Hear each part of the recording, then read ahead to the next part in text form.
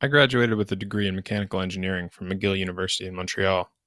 I chose the right subject. If I had to do it again, that wouldn't change. But there are a few things I'd do differently. The first, do more real engineering. I had a scholarship at McGill, which turned out to be both a blessing and a curse. The blessing, of course, was the money.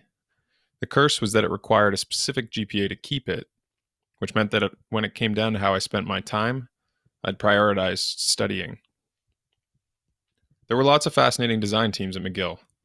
They built race cars, dune buggies, electric snowmobiles, underwater vehicles, aircraft, all kinds of things.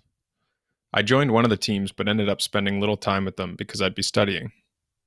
In hindsight, this was what I was most disappointed about with my engineering degree, not building much. We built things during projects in specific classes, but it wasn't the kind of long-term, iterative work that I wanted. Second, do more computer science. We got a little bit of exposure to programming and computer science as part of our engineering degree, but it wasn't enough. I knew little about programming prior to university. We didn't have any exposure during high school. Working in the tech world, programming knowledge holds much more value than mechanical engineering. Ultimately, programming is how you build things in the modern world. Even if you're building hardware, you need software to power it. It remains one of my top priorities to learn, and I could have spent more time doing so during university. Third, slow things down. Another requirement of the scholarship was a full course load. The problem with a full course load, at least for me, is that it left little time for other things.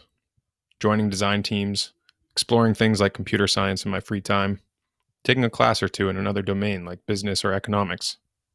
It's expensive to do this, of course, but there are few times in life when there are so many resources available to explore and learn.